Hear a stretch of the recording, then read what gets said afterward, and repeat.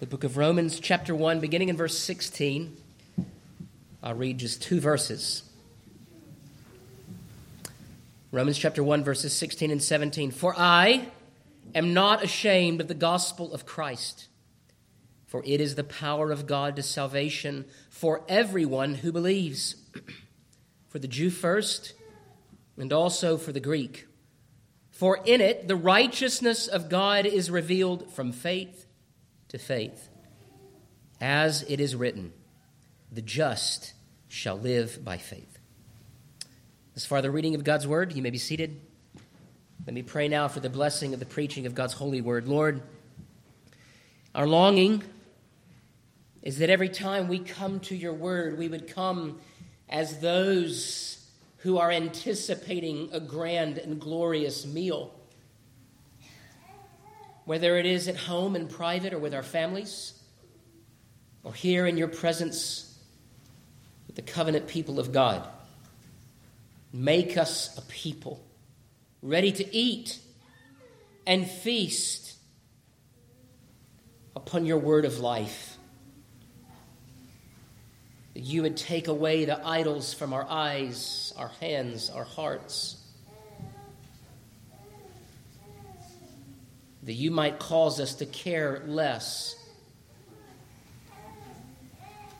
about the opinions and words of the world, but to be shameless as it relates to the opinions of those who care not for your glory, who know nothing of your love, who stand in opposition to the work of your kingdom. Oh Lord, help us then to love our neighbor as those who have been set free by the gospel that brings life and puts an end to shame. This we ask in your name. Amen. So we sang it just a moment ago from Psalm 80. I'll read from the psalm as it is listed in our Psalter hymnal. Verse 4. A strife you have made us to neighbors around, our foes in their laughter and scoffing abound. O Lord, God of hosts, in your mercy restore, and we shall be saved when your face shines once more.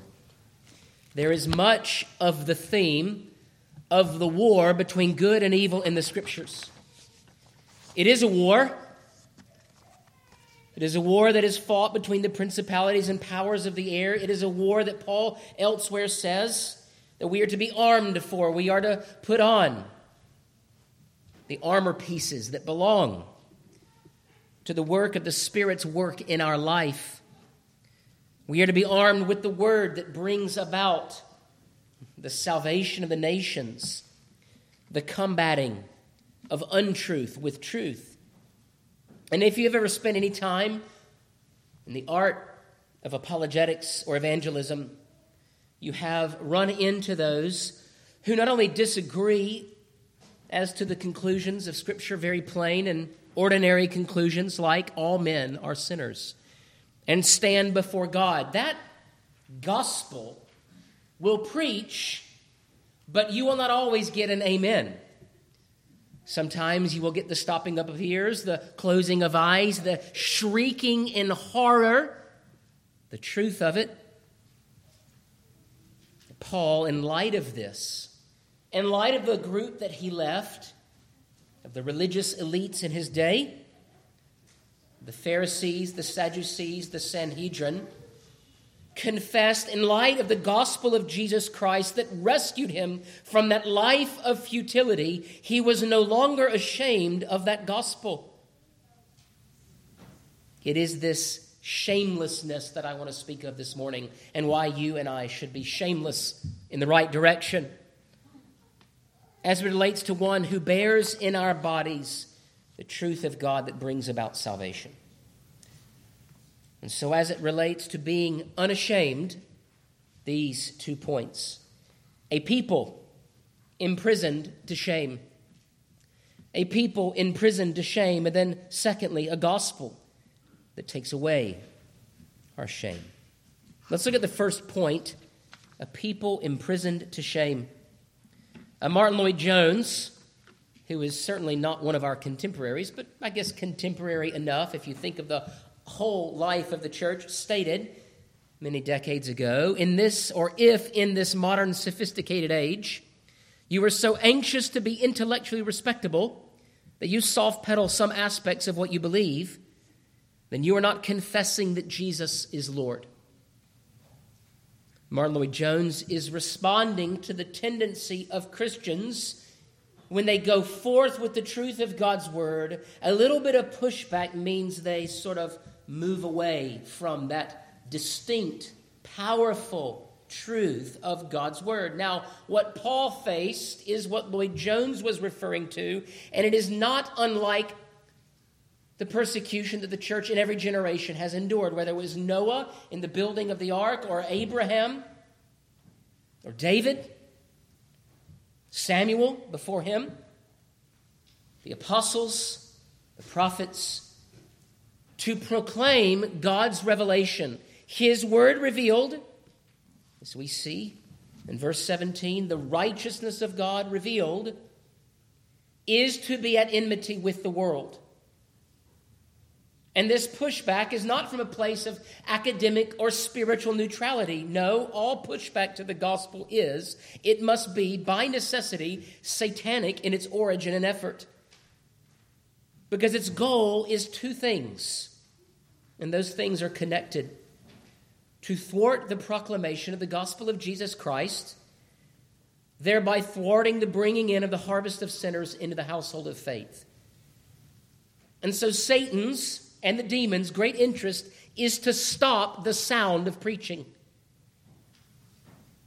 It is to stop the preaching of the word of God. And this happens either by promoting silence through persecution, by closing the doors of the church, by putting pastors in prison so that the word may no longer be preached. And it also happens by subversion, which is liberal theology. That there are many who stand in pulpits even today, and they do not talk about the way, who is Christ, but the way of Christ. And those are two different things, and we'll get to that in a moment. Liberal theology is an embracing of righteousness apart from the justifying work of Christ. Paul experienced that pushback. In fact, if you go through the book of Acts, you will see that much of the second half of the book of Acts is Paul constantly defending himself in the courts of Rome, later to be beheaded on the butcher's block. And that is why Paul confessed, I may be bound with chains, but the word of God is not bound. Which informs the fearless, shameless nature of Paul. The word of God is not bound. Now, Paul, in so many words, is saying to the work of Satan and those who seek to silence the preaching of the word of God, bring it.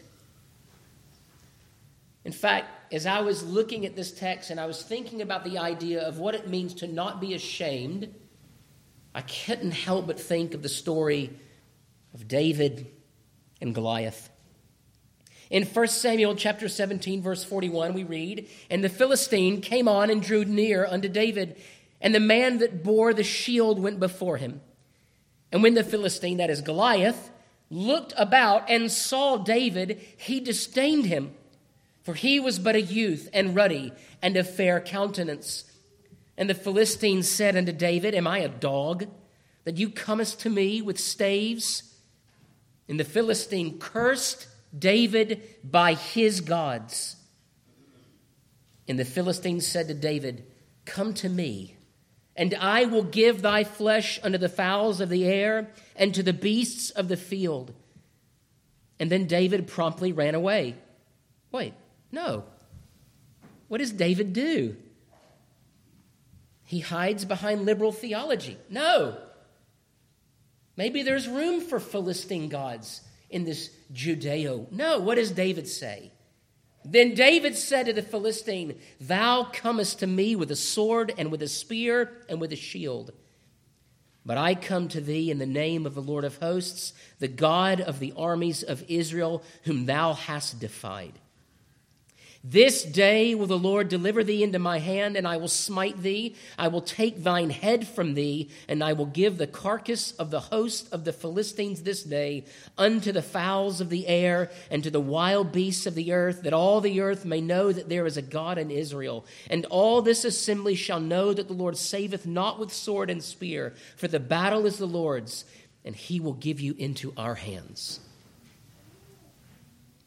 Not many things make me want to cry, but that kind of makes me well up with tears like, let's get it done. Let's go, as is often said.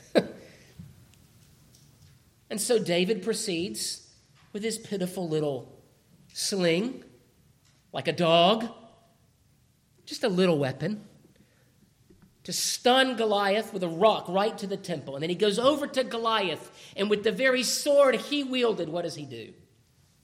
Takes his head off. And he holds the head aloft. And the Philistines fled. Now, why did Paul have a courageous heart? Because in the paper, rock, scissors battle, that is, a spear, which the head of which was 8 pounds. Does 8 pound spear beat sling? Yes. Does giant sword that David could not hope to wield in battle beat sling and stone? Yes, but we are not playing by the rules that the world thinks apply to the battle of religious systems. David and also Paul and all who stood for the name of Christ Jesus had a courageous heart because he knew who the battle belonged to. Or in the words of Paul here, he knew the one who died to raise dead men from their trespasses and sins. And the same one that gave David victory over Goliath is the same one who had victory over the grave. That stone was put there in the forehead of Goliath by none other than Jesus Christ, as it were. God gave David the victory.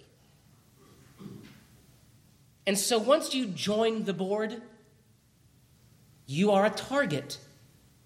And for all who bear the name of Christ, in whom the Spirit resides, whether you know it or not, Satan and his demons know it, and they're going to come after you. And the way in which they will endeavor to inhibit your testimony, one of the ways is by causing you to feel shame that you are armed with a sling when the world is armed with a sword. And the swords of the world are what? Well, evolutionary theory, standpoint epistemology. What kind of weak religion is yours? You believe in a dead man on a cross. Actually, I don't believe in a dead man on a cross anymore. I believe in a triumphant, resurrected Messiah who sits upon the throne of heaven and earth, who died once and is no longer dead. So let's at least nuance that point. Now, Paul was dangerous then, not because he was Paul, for it is easy for us, right, to think of these great men and women of the faith as heroes in whom there was no frailty. If I could only be like Paul, then I would be a mighty figure in the church. The word that Paul had is the same word that you have, the same spirit that Paul had.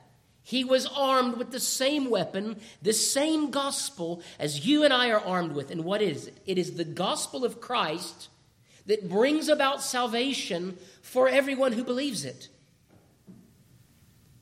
So no matter what pushback there is, the world is wholly not up to the task of bringing low, of frustrating the work of the church through the wielding of the sword of the Spirit. Now, what we must say is this, that this potential for shame is ultimately the friction that is caused by two families set apart from one another. You have the family of the seed of the woman, the seed of Christ, and you have the family of the seed of the serpent, who is Satan. And the gospel The truth of God's word, his righteous record, his own revelation of righteousness revealed, is the thing that separates us in this way. The gospel promises that though we are sinners, we are clothed, we are covered by the worthy sacrifice of another, and that one is Christ Jesus. Only Christ. The gospel or false gospel of every other religion is this: you can clothe yourself. So whether it is secular hedonism or Islam or Judaism or any other religion, all of those religions look like Christianity, but they all express one distinct difference. One is of the Tower of Babel, man endeavoring to reach God by his own imagination and ingenuity. The other is the tower that Jacob saw, where God comes down to man and brings us to where he is. One cannot save, the other can. Christianity is a religion built upon and embracing a proclamation that God the Creator came down to redeem us, thus recreating us. And this is how it sets us apart. In fact, this being set apart is part of the plan. That is why when God comes to Adam and Eve in the garden, he says, I will set enmity between you and the devil. The enmity is God's promise. And the enmity is the result that God has actually promised to reconcile some. And you have felt that enmity, I'm sure. Some of you may feel it in your own family when you do not share the same religious system. That at the top of Christianity is Christ the Lord, and at the top of every other religious system is, well, whatever I can come up with. Allah is a fairy tale. He's a demon. He's a false god. And whatever God Jews worship is not the God of the Bible. Because he is not the triune Lord who made the heavens and the earth, who sent his Son to die for our sins. And so though we may have some things in common, there is still enmity between those who believe the gospel of Jesus Christ and those who do not. Now, lastly, under this point of the shame that men are imprisoned to in their own sins, a people imprisoned to shame is this point. We need to be aware of the kind of shame or the taunts and the jeers that we will face. Now, Satan hates those who bear God's glorious image. He hates them. And he's hated them from the beginning. And he seeks to thwart and destroy anything good in the world. If it's green, he wants to level it. He wants to burn it. If it's innocent, he wants to deceive and destroy it. He could not abide our first parents living in the garden in peace with their Maker. And so he sought to tempt and destroy them. And where Adam failed, Christ was victorious. Adam was tempted and failed. Christ was tempted and victorious in the wilderness. He was tempted again in the Garden of Gethsemane, and he was victorious. And though Christ need not die and could not die, he gave up his life so that you and I could live.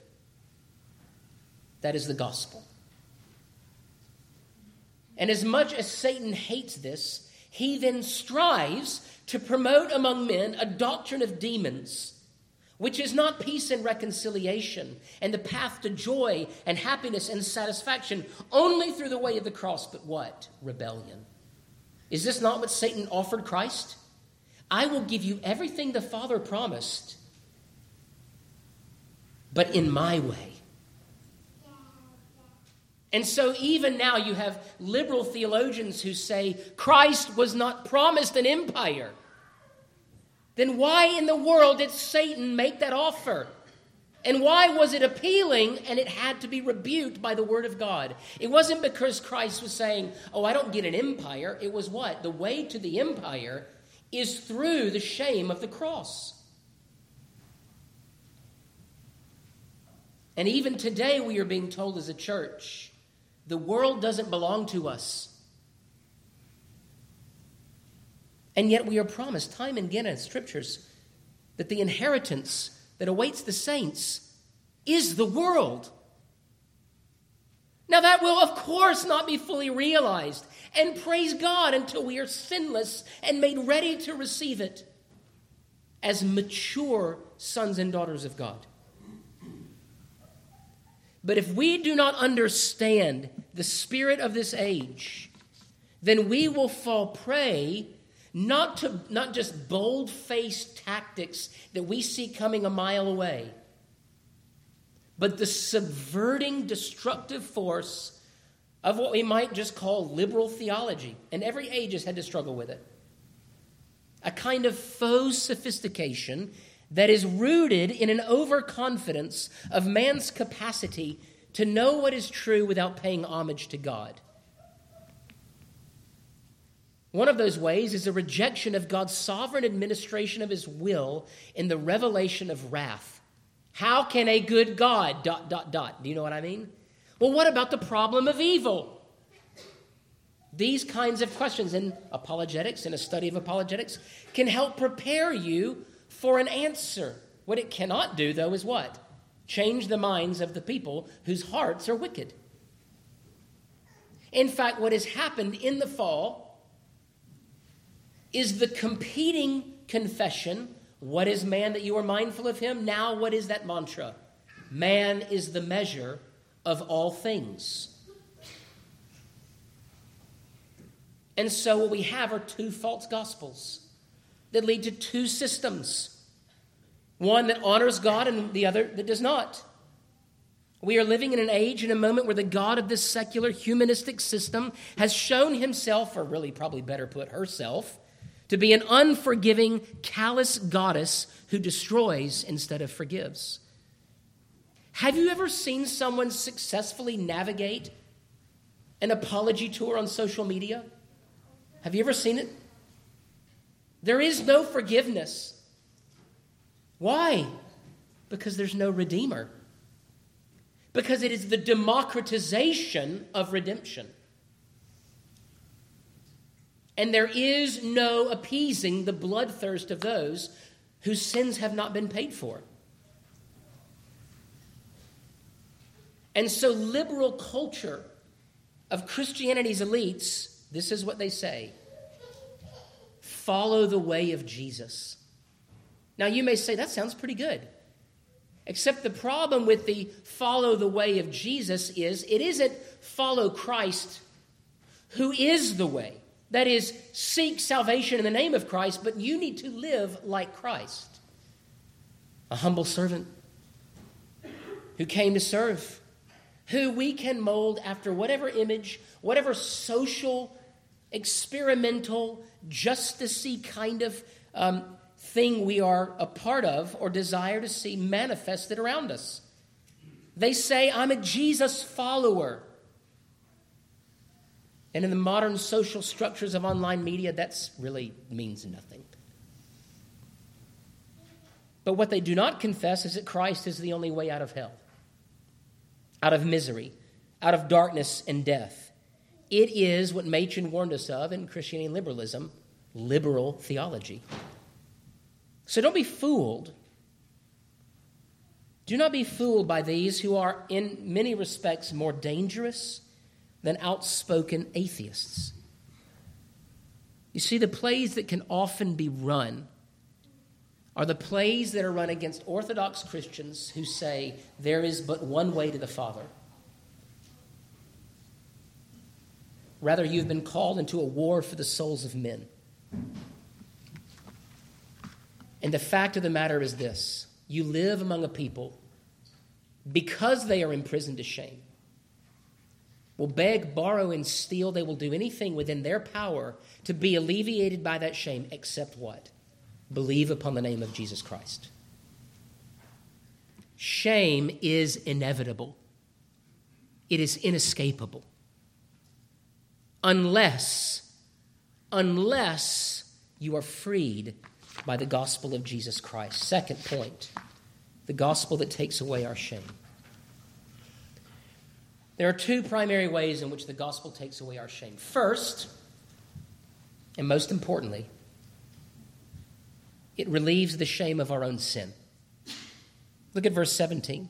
For in it the righteousness of God is revealed from faith to faith. As it is written, the just shall live by faith.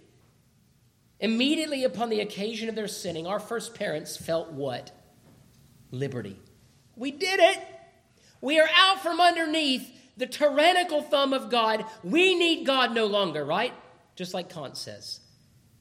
Or Nietzsche. God is dead. Let's be free. No, what immediately happened? They felt the shame of their rebellion. And then God comes to meet with them and to dwell with them and to enjoy the cool of the day with them. And they run and they cover themselves with plant matter. And he asks them the question, when you heard my voice, why did you run? And what was the answer? Because we felt shame. Where did that come from? You don't need to teach your kids shame. Parents, how many have come into a young child's room and they're doing the thing they know they should not be doing, and you walk in the door and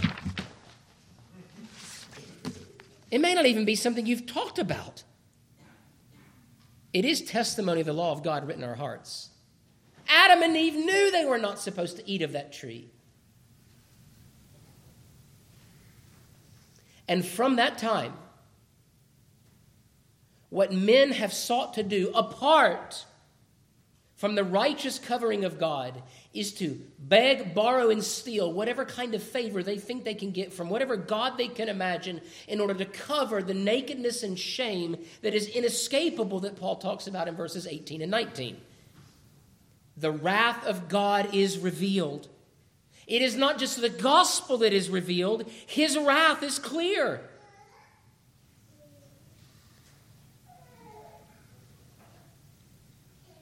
And so everyone you walk among who has not had their sin dealt with in a satisfactory measure by Christ and his blood shed for them is ashamed of themselves and what they are and what they do and why they cannot quit. And they build all manner of towers and lives and philosophical and ethical systems that once they're built cannot withstand the weight of their shame.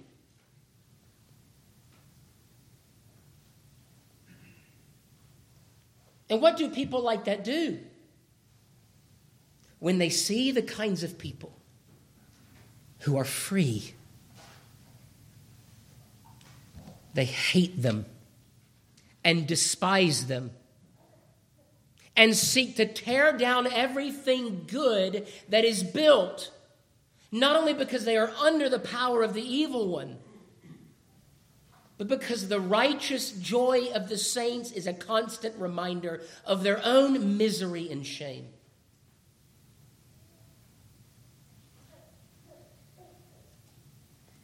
But what does the gospel do? It is the only solution to the shame that we feel as sinners. It is the revelation unto salvation. And the reason why Paul is not ashamed of that gospel is not only because he has been set free, but because he knows that that balm, that glorious message of hope and salvation is what makes of enemies brothers and sisters. It's the only way to be reconciled to one another. And not just conceptually, we all believe the gospel, but what? What is the only thing that reconciles us to one another? It is that reminder that apart from the gospel, I'm a wretch. Who am I? It brings about humility, teachability, a despisal of one's own self-confidence to bring about that thing that we hope will save us. Which is why we say, as it relates to a person coming to salvation, it always begins and is instigated by an acknowledgement of our own unworthiness and shame through our sin. The law brings us to the foot of the cross, and we look at Christ and we don't say, a bunch of Jews killed this guy. What do we say? He's hanging there because of my sin. I put him there. He died for me. And we own his death and reconciling work. And that is why when Pilgrim comes to the foot of the cross, the assurance of his salvation isn't how progress was made in his life. His assurance, which is what's happening at the cross, that's not the moment of his conversion. It's the moment of his assurance. He comes to the cross and his weight falls off. And you know where it goes, allegorically speaking? It rolls all the way to the tomb. And it gets swallowed up there. It's a beautiful picture of our coming to grips with the only infallible grounds of our assurance. And once that has happened, you go, I can run now. I can walk. I'm free. That's the gospel. And not only the shame of our own sin, but it frees us from the shame of the wicked. How then can we, having been set free from sin and death, allow ourselves to be imprisoned to the opinions and actions of men? For if we have been set free, we are free indeed. You simply ought not be interested in the opinions of wicked worldly men, in comfort and the offerings of peace that are made if it requires a compromise with Christ. Paul knew what that life was like, and he had no interest of going back there again.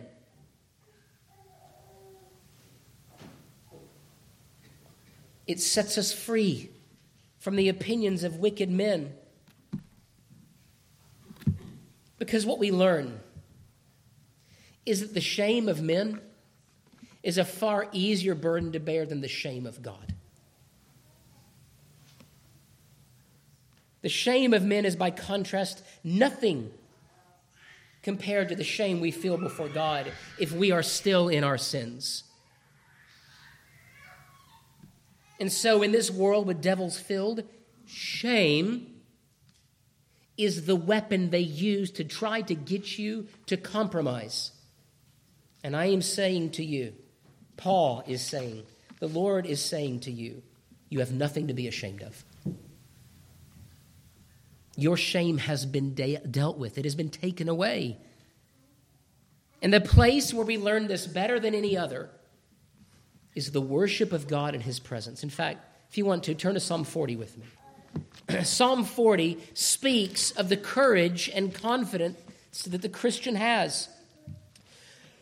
David writes, beginning in verse 4, "Blessed is the man who trusts the Lord," or who makes the Lord his trust, "and does not respect the proud, nor such as turn aside to lies. Many, O Lord, my God, are your wonderful works which you have done, and your thoughts toward us cannot be recounted to you in order.